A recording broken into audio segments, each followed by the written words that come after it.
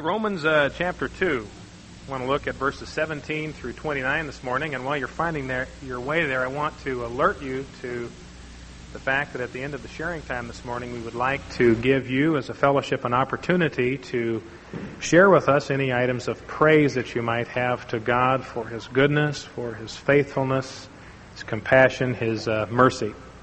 We'll see this morning as we look at this passage the importance of God's mercy and compassion, that that's the only reason we stand before Him is because He's gracious and compassionate.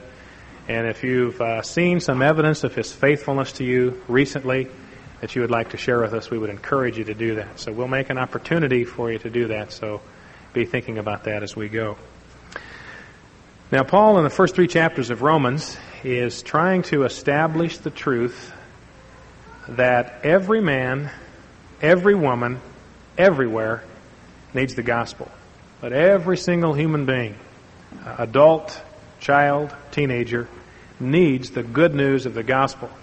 Now, in order to prepare us for the good news, he first of all has to tell us some bad news. There first of all has to be bad news for modern man before there can be good news for modern man.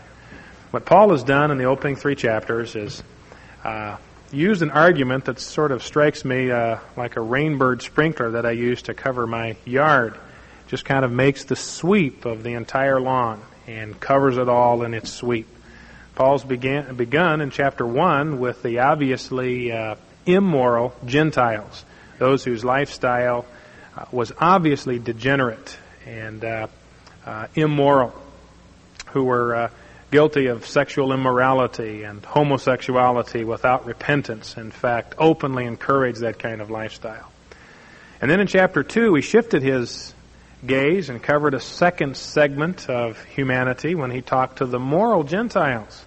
Those Gentiles who, although they were not believers, nevertheless would look at the lifestyle of these immoral pagans and get just as grossed out and disgusted by it as you and I would, and would wag their finger at them and says, that's naughty, that's disgusting.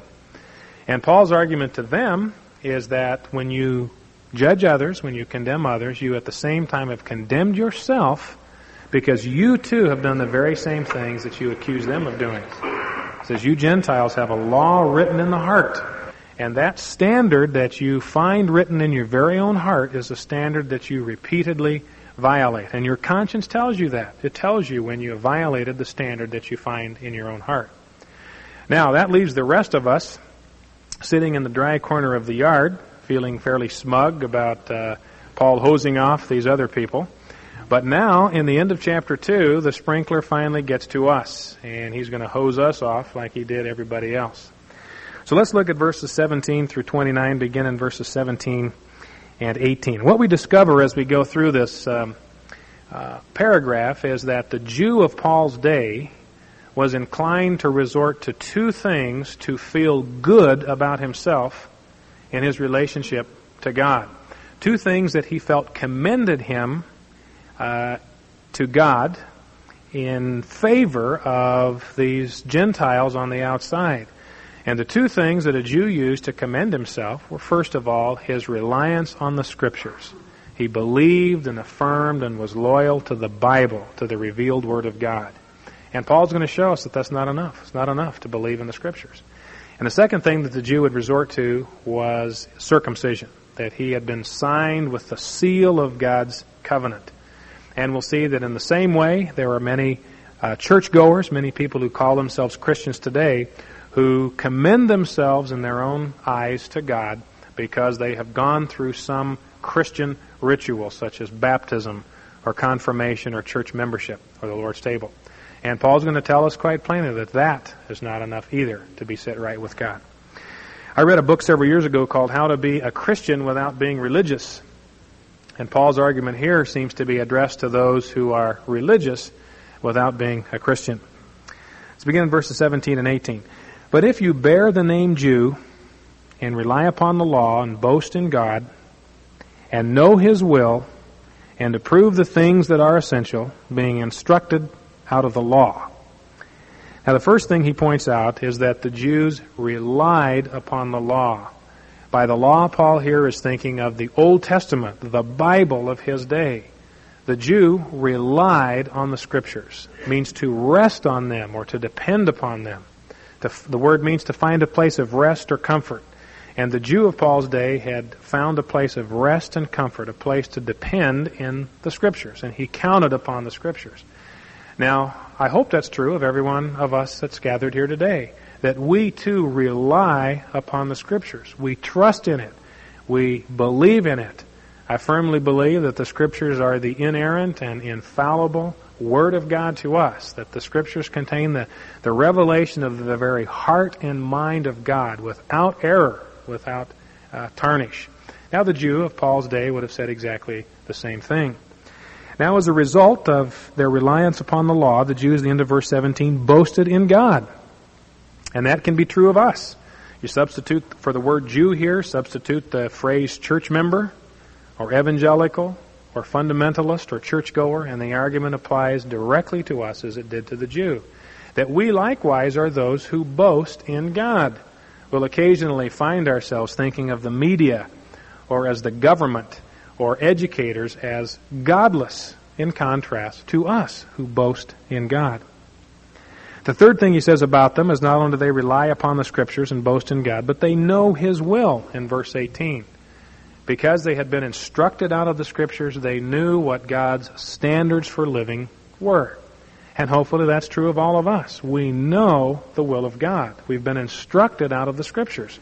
And so we know what God's design for marriage is, and the kind of husband that He intends me to be, the kind of father that He intends me to be to my children, the kind of wife that He intends me to be, or the kind of mother He intends me to be, the kind of friend that He intends me to be, the kind of witness He desires for me to be in the community. We know His will because we've been instructed out of the Scriptures.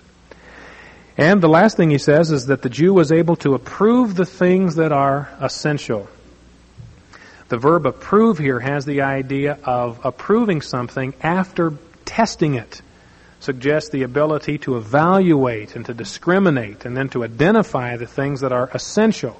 To be able to single out the better or the best from the better and the good, and to single out the good from the evil.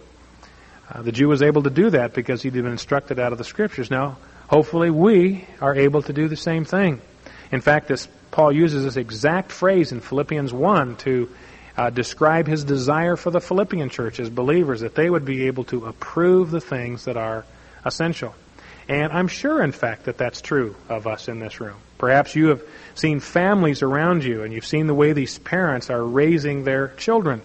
And it's obvious to you that there are some basic problems in their child raising, a lack of love or consistency or time or a failure to discipline consistently. You're able to discern that. This is what enables us to evaluate sources, secular sources, books we read, and television programs we watch, and what people tell us, what people teach us. Just read a book recently, for instance, which was a very, very helpful book written by a professional psychologist analyzing a certain dynamic in husband-wife relationships. Very good analysis of one of the basic problems that characterize a great number of marital relationships in this country. Very good, helpful analysis and diagnosis. But mixed in with this, because she's not a believer, mixed in with this was error sewn right in with the truth. But because I've been instructed out of the Scriptures, I was able to sift through that and separate the wheat out from the chaff. And take truth out of that book that I can use in seeking to help people, and then discard the rest. So we are able, because we've been instructed out of the law, to approve the things that are essential. Now the result of this, Paul says in verse 19, is that the Jew, because he'd been instructed out of the Scriptures and knew them and believed in them, that the Jew saw himself as the moral and spiritual tutor to everyone else. You, he says in verse 19, are confident that you yourself are a guide to the blind, a light to those who are in darkness, a corrector of the foolish, a teacher of the immature, having in the law the embodiment of knowledge and of the truth. The Jew looked at everyone around him and considered them blind, that they simply could not see. Morally, spiritually, they were blinded, had no vision, no perception. And the Jew considered himself as the one who would guide these poor blind people. and take them by the hand and lead them along. Now, in the same way, because we've been instructed out of the Scriptures, we may look around at people around us and realize how blind they are to what they are doing to themselves. We may see very clearly that a friend is about to make a tragic choice, perhaps a choice in a marriage partner. And we can see as clear as can be that if they follow through with that decision, it's going to produce great heartache and great misery. And yet they themselves seem to be totally blind to this, and we want to guide them. The Jew saw everyone else around him, secondly, as in darkness, groping about without clue one spiritually about how to put their life back together. And because we've been instructed out of the Scriptures, we see people whose lives are in darkness, who are stumbling about to try to get some handle on life. And we realize that we can be a light to them because we know the truth. The Jew looked at everyone around him as foolish next, as unwise and untaught, and was there to correct them and to help point out to them the error and the foolishness of what they were about. And likewise, because we've been instructed out of the Scriptures, we can see people around us who are making very unwise choices and acting foolishly without a shred of common sense or biblical instruction. And we want to correct them. We want to step in and to help them make wise choices instead of foolish ones. Lastly, the Jew saw everyone around him as immature or childish. And he was there to instruct them and bring them to moral and spiritual maturity. And likewise, we often see people around us who respond to circumstances and to people in ways that are childish and petty and infantile. And we want to step in and instruct them because we have in the Scriptures the embodiment of knowledge and of the truth, just as the Jew did. Now, the problem is not that we want to do those things, nor is the problem that we on occasion do those things. That's part of our ministry to one another. But the problem that Paul detected in the Jew, and this is the problem that we must watch for, is what Paul detected in the Jew was a spirit of pride and arrogance and self-righteousness and a sense of superiority to these poor, unenlightened fools out in the darkness. And notice how the Jew looked at everyone else. Blind, in darkness, foolish, immature. How did the Jew describe himself? As a guide, a light, a corrector, a teacher. And it's a great problem when a believer, because of his understanding of the truth, begins to see himself as one whose mission in life is to straighten everybody else out. Ever run into a believer like that? He's straight on the elective decrees of God and supralapsarianism and sublapsarianism and can tell you exactly which is which and which you ought to believe and going to compel you to do that. And may know who the Antichrist is and exactly when Jesus is coming back and how long he will be here when he does, and are going to set you straight on this. And Paul says that's something we must watch for, those of us who believe in the Scriptures, that we do not allow this to create in us a spirit of superiority in regard to people around us. A friend of mine was told a story about a dear old woman who came to him after he had preached a sermon one morning, and she was very proud of this particular episode. She had broken her wrist in a fall, and so she went into the emergency room to be treated for this. And the doctor who was patching her back together let a couple of four-letter words slip in conversation, and she immediately began to lecture him from the Scripture on the evils of profanity and gave him a good tongue lashing in the process, and was proud of herself for being so forthright and straightening out this poor, unenlightened pagan. Now, Paul says that's the thing, that kind of spirit of seeing ourselves in a position of superiority to those around us is the very thing that we need to guard against.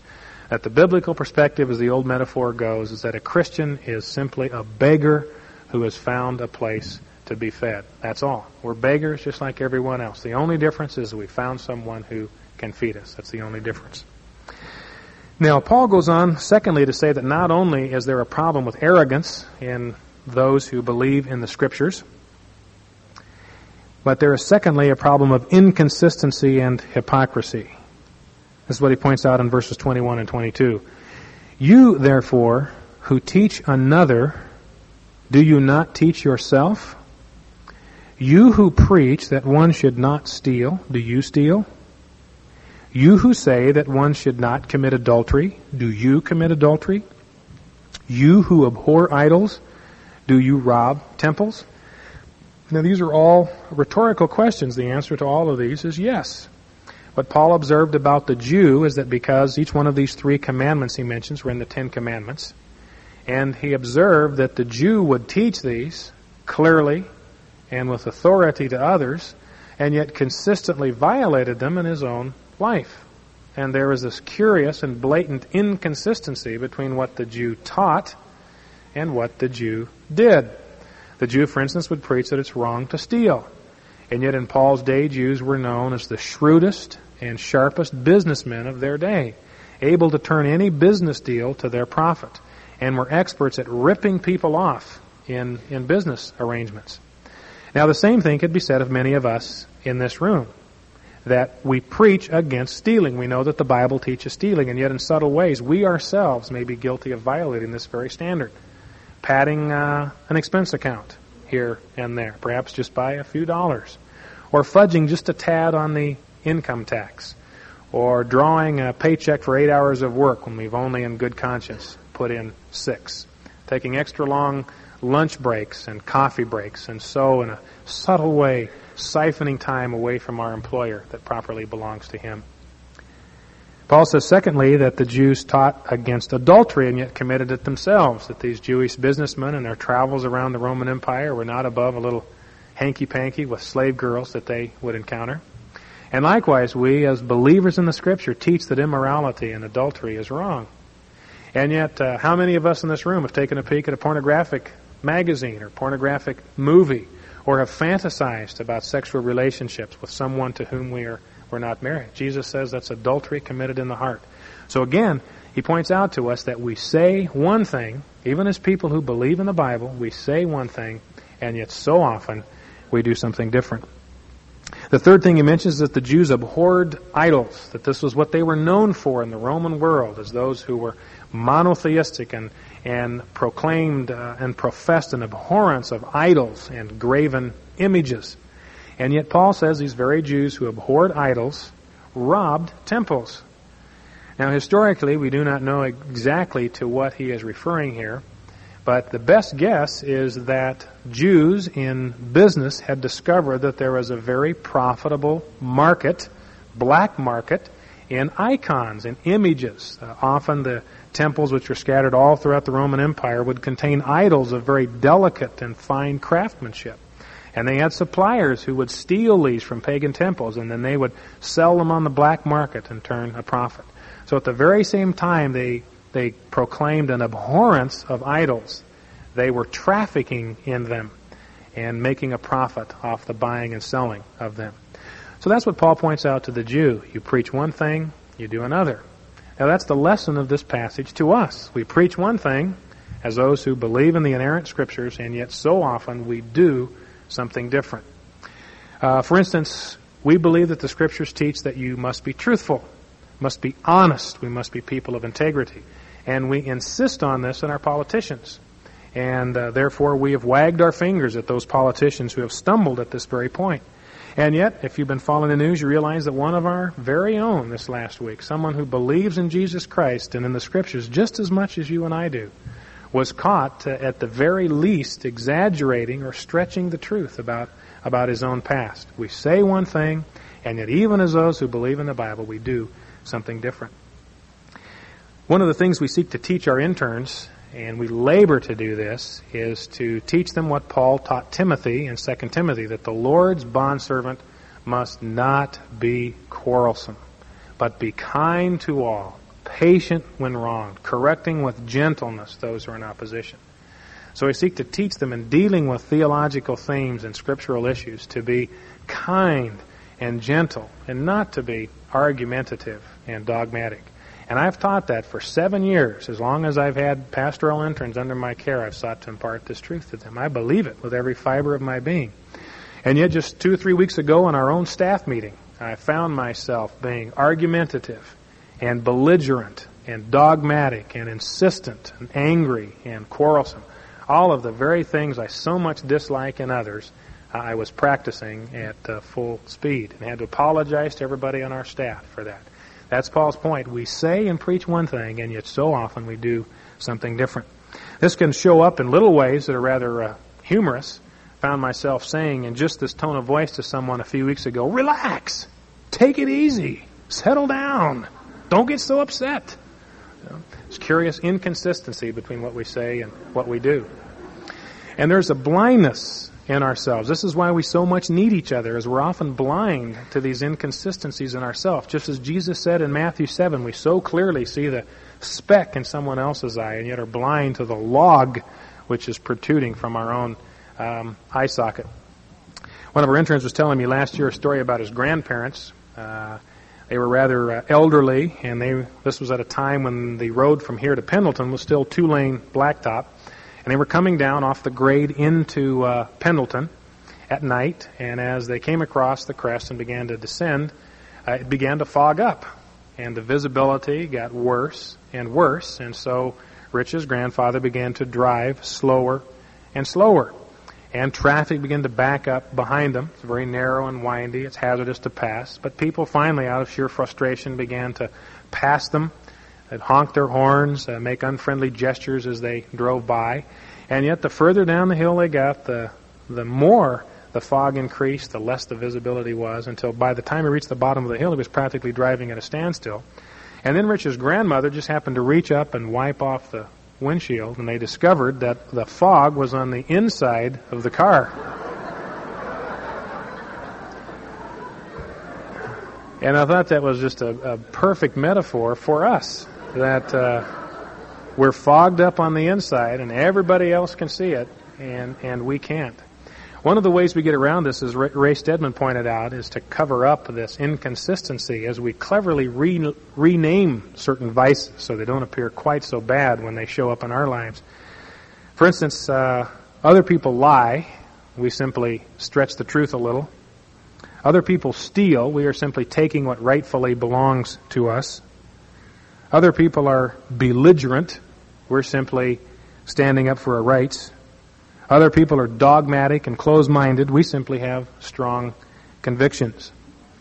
A friend of mine was telling me that they were seeking to deal with their youngest son, and they decided to develop a set of family guidelines. They had a little family caucus, and the entire family agreed that as a family, our behavior, relationship with each other would be characterized by these 5 things. This was for the son's benefit. One of the items on the list is we will always speak with courtesy and kindness to other members of the family. And this was for his benefit because this is an area in which he needed to grow. So several nights later at dinner, the father got upset with the son for something and began to ream him out and read him the riot act. And right in the middle of the tirade, the son simply got up from the dining room table and walked over to the refrigerator where the list was posted and pointed to item number 5. Stopped his dad right in his tracks, had him dead to rights. Now that's Paul's point. We say and preach the standards of God, and yet so often our lifestyle is characterized by something much different. Now, in fact, we'll find actually that the older we get in the Lord, the more mature we get, the worse this problem becomes, or the worse the gap seems to grow. You know, I've discovered the older, more mature believers I talk to are not less aware of their own sinfulness as they grow older, but more aware of their sinfulness, more aware of their capacity to sin, more aware of the blackness and evil that lurks in their own hearts. Gordon MacDonald was telling a story about when he and his wife bought a plot of land to build a little weekend retreat, and undeveloped plot of ground, and as they began the project, there were these huge boulders that obviously needed to be cleared before any work could be done. And so those with great effort and pain were cleared off the field. But as they began to grade the land, they discovered many, many other smaller rocks and boulders, which likewise had to be cleaned out. And that's what we'll discover. We come to the Lord with certain major problems, compulsive behaviors or besetting habits, and we desperately want God to clear these out of life. And when He does, we discover that in their place are many other smaller besetting sorts of sins that we never noticed before. And so the problem of this gap between what we preach, what we proclaim, what we believe in, and what we do can actually worsen as we grow in the Lord. Well, what is the point of all this? What is Paul driving at? Well, I think it's very simple. He wants to make clear to us, as people who believe in the Bible, that there must be some basis on which we are set right before God other than our behavior. That our behavior is simply not enough to commend us to God. Our belief in the Bible is not enough to commend us to God because we do not obey what we believe. We must be, as he will go on to argue, we must be justified, set right, put into a right relationship with God on the basis of our faith in the work of Jesus Christ, and never seek to commend ourselves or feel good about ourselves before God on the basis of our behavior, because it's simply not good enough. Now that theme will be developed as we get into the end of chapter 3, and so I don't want to steal David's thunder, but that's the real point that Paul is driving at, that God has found a way in Jesus Christ for all of us in this room to be satisfied and be accepted before Him, independent of our behavior. And that is the good news of the gospel that Paul is preparing us for.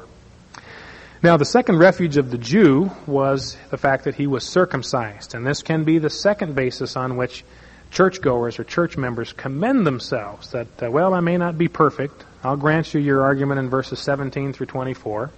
But I've been baptized, or I've been confirmed.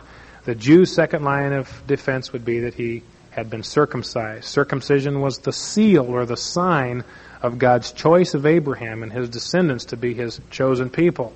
The Jew would say, I bear that sign in my body. That's a sign that I belong to God's chosen people. I'm one of His. And Paul's argument, that simply is not enough. Let's see how he argues. Verses 25 through 27. For indeed, circumcision is of value if you practice the law. But if you are a transgressor of the law, your circumcision has become uncircumcision. Now notice, by the way, that he does say that in the right circumstances, circumcision can be of value. So the Scriptures are not anti-ritual. They're not against ritual. But they are for a proper understanding of the place of ritual. Now Paul's point is circumcision can be of aid or benefit or value. The word means all those things. If the symbol is accompanied by the substance. If you practice the law, he says to the Jew, then your circumcision is of some value. But, he says, end of verse 25, if you are a transgressor of the law, your circumcision has become uncircumcision. In other words, if there is no substance, then the symbol is of no value. It's of no use. It's just as if you were uncircumcised, because the symbol apart from the substance is of no value. And he says in verse 26, as a matter of fact, that the uncircumcised may be considered like the circumcised man because of his obedience. If therefore the uncircumcised man keeps the requirements of the law, will not his uncircumcision be regarded as circumcision? In other words, if Paul's argument is if a man has the substance, then whether or not he has the symbol is unimportant. Gold bullion is gold bullion regardless of whether it has the stamp of the U.S. government on it and is worth just as much. That's his point. It's substance and not the symbol that counts. In fact, he says in verse 27, those who have not gone through the proper ritual may be a rebuke to our lives by the superiority of their lifestyle. Will not he who is physically uncircumcised, if he keeps the law, will he not judge you who, though having the letter of the law and circumcision, are a transgressor of the law? So he says the lifestyle of people around us who have not gone through the proper ritual may be a rebuke to us because the quality of their life may actually be morally superior than the quality of our lives who have been through the proper rituals. There's a church in town that is trying to teach. They are brothers and sisters in Christ, don't misunderstand me, but they are trying to teach that you cannot be saved unless you have been baptized. Well, our argument is simply wrong. Paul says a ritual cannot do that for you. It is just a symbol, and what counts is the substance. If you have the substance, then the symbol is unimportant. If you have the symbol and do not have the substance, the symbol is of no value and of no benefit to you. So that's the way Paul is arguing here, is we cannot rely on the fact that we have participated in some ritual, whether it's baptism or confirmation or the Lord's table. We cannot count on those things to give us status before God because we violate the truth that we know and believe in. And the symbol cannot compensate for the lack of substance. So Paul's argument quite simply is it doesn't matter whether you've been circumcised or baptized or sanforized or homogenized or pasteurized. The important thing is to have the substance that God is looking for. Now in verses 28 and 29, he explains why that is true, why circumcision is not the issue. For, he says in verse 28, he is not a Jew who is one outwardly, neither is circumcision that which is outward in the flesh, but he is a Jew who is one inwardly, and circumcision is that which is of the heart by the Spirit, not by the letter, and his praise is not from men, but from God. Paul's argument quite simply is that true Jewishness, from a biblical standpoint, has nothing to do with bloodlines or line of descent or genetics. That from a biblical standpoint, what makes a man a true Jew is the condition of his heart. What defines biblical Jewishness is inward, not outward. If you've been following the news reports from Palestine, you realize that this is a raging issue in modern Judaism over what constitutes a true Jew, particularly those who convert to Judaism. The Orthodox Jews are insisting that no one be considered a true Jew unless they agree to keep the 613 commandments of the Old Testament. The Reform Jews are arguing that's nonsense. If they desire to convert to the spirit of our religion, that's all that counts. And they're actually waging battles in the streets over this because certain movie theaters now are showing movies on the Sabbath. And this incenses the Orthodox Jews. And the issue is, what is a true Jew? Now, Paul's argument is that both of them are wrong. That what constitutes a true biblical Jew is inward and not outward. The only true Jews, in Paul's argument, in Palestine, are those who have come to believe in the Messiah and place their trust in him. Now, he says one that has done that has two things that characterize him as a true Jew. And this, by the way, is why I believe that the promises that have been made to Israel in the Old Testament and have not yet been fulfilled will be fulfilled to Israel, but will be fulfilled in the new Israel. That is, to the true Jews, those who have placed their faith in the Son of Abraham and have become his descendants by virtue of their faith in Christ. Those promises will be fulfilled to the true biblical Jews, those who believe in Christ. Now, there are two characteristics, he says, of the true Jew. First of all, he has been circumcised in the heart by the Spirit. Circumcision in the flesh could be done by the letter. Anyone with a knife could do that. But Paul says the circumcision that counts is the one that's inward in the heart, and only the Spirit of God can do that. Now, circumcision always involves a cutting off, a cutting away, and a discarding of something. And that's what Paul is saying, is that the true circumcision, the circumcision that counts, is inward in the heart. And there's a cutting off inwardly of the old life. The one who has been circumcised in heart is the man or woman that's come to the place where he or she realizes that he has nothing in himself to commend him to God. There is nothing about him that will recommend him to God or give him standing or status before God. All that self-dependence and self-reliance has been done away with, cut off and removed, and we cast ourselves wholly upon the mercy and grace of God. Now, the second characteristic, he says, is they seek their praise not from men, but from God. The Jew of Paul's day was always trying to impress someone and seek to receive praise from men. Paul says the true Jew no longer cares about what men think of him. Stop comparing themselves to others. Stop competing with others. Stop feeling inferior or superior to others, because the only one we seek to please is God. We're playing for an audience of one. And those are the two marks of a true Jew. Now, what's the sort of bottom line of studying this paragraph? We've seen that Paul has demolished any illusions we might have that believing in the Bible cuts any ice with God. And he's demolished the illusion that participating in some ritual will cut any ice with God. Where does Paul want to bring us? Well, I think he wants to bring all of us to the point of simple repentance, first of all. That we must acknowledge this morning before God that every one of us has repeatedly failed to keep the standards that we know to be true and believe in. and to repent of that. And then secondly, to reestablish our claim on God's mercy for acceptance.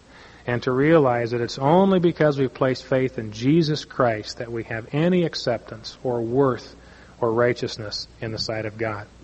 I discover run into believers all the time who are plagued with a constant sense of guilt, a steady, quiet sense of unease and dis-ease that their lives are not measuring up. Well, in point of fact, they are not. None of our lives measure up. And that's the good news of the gospel, that God is willing to grant to us on the basis of our faith in Jesus Christ, grant to us forgiveness and wipe away that floating sense of guilt and replace it with a total sense of His acceptance and love and compassion for us. What I'd like us to do in closing, if you would, just close your eyes and bow your head with me. Do something that we don't do very often. I would like to read with you and have you pray along with me a prayer from the Book of Common Prayer, the book of prayer used in the Anglican Church and the Episcopalian Church. And make this the prayer of your heart this morning. Almighty and most merciful Father, we have erred and strayed from your ways like lost sheep. We have followed too much the devices and desires of our own hearts. We have offended against your holy laws. We have left undone those things which we ought to have done, and we have done those things which we ought not to have done, and there is no health in us. But you, O Lord, have mercy upon us, miserable offenders. Spare those, O God, who confess their faults. Restore those who are penitent, according to your promises declared unto mankind in Christ Jesus our Lord. And grant, O most merciful Father, for His sake, that we may hereafter live a godly, righteous, and sober life to the glory of your holy name. And then while your heads are still bowed, eyes closed, this is the response that the minister is encouraged to make on the basis of that prayer of repentance. And again, take this to heart as God's promise to you. Almighty God, the Father of our Lord Jesus Christ, who desires not the death of a sinner, but rather that he may turn from his wickedness and live, has given power and commandment to declare and pronounce to his people, being penitent, the absolution and remission of their sins. He pardons and absolves all those who truly repent and unfeignedly believe his holy gospel. Amen.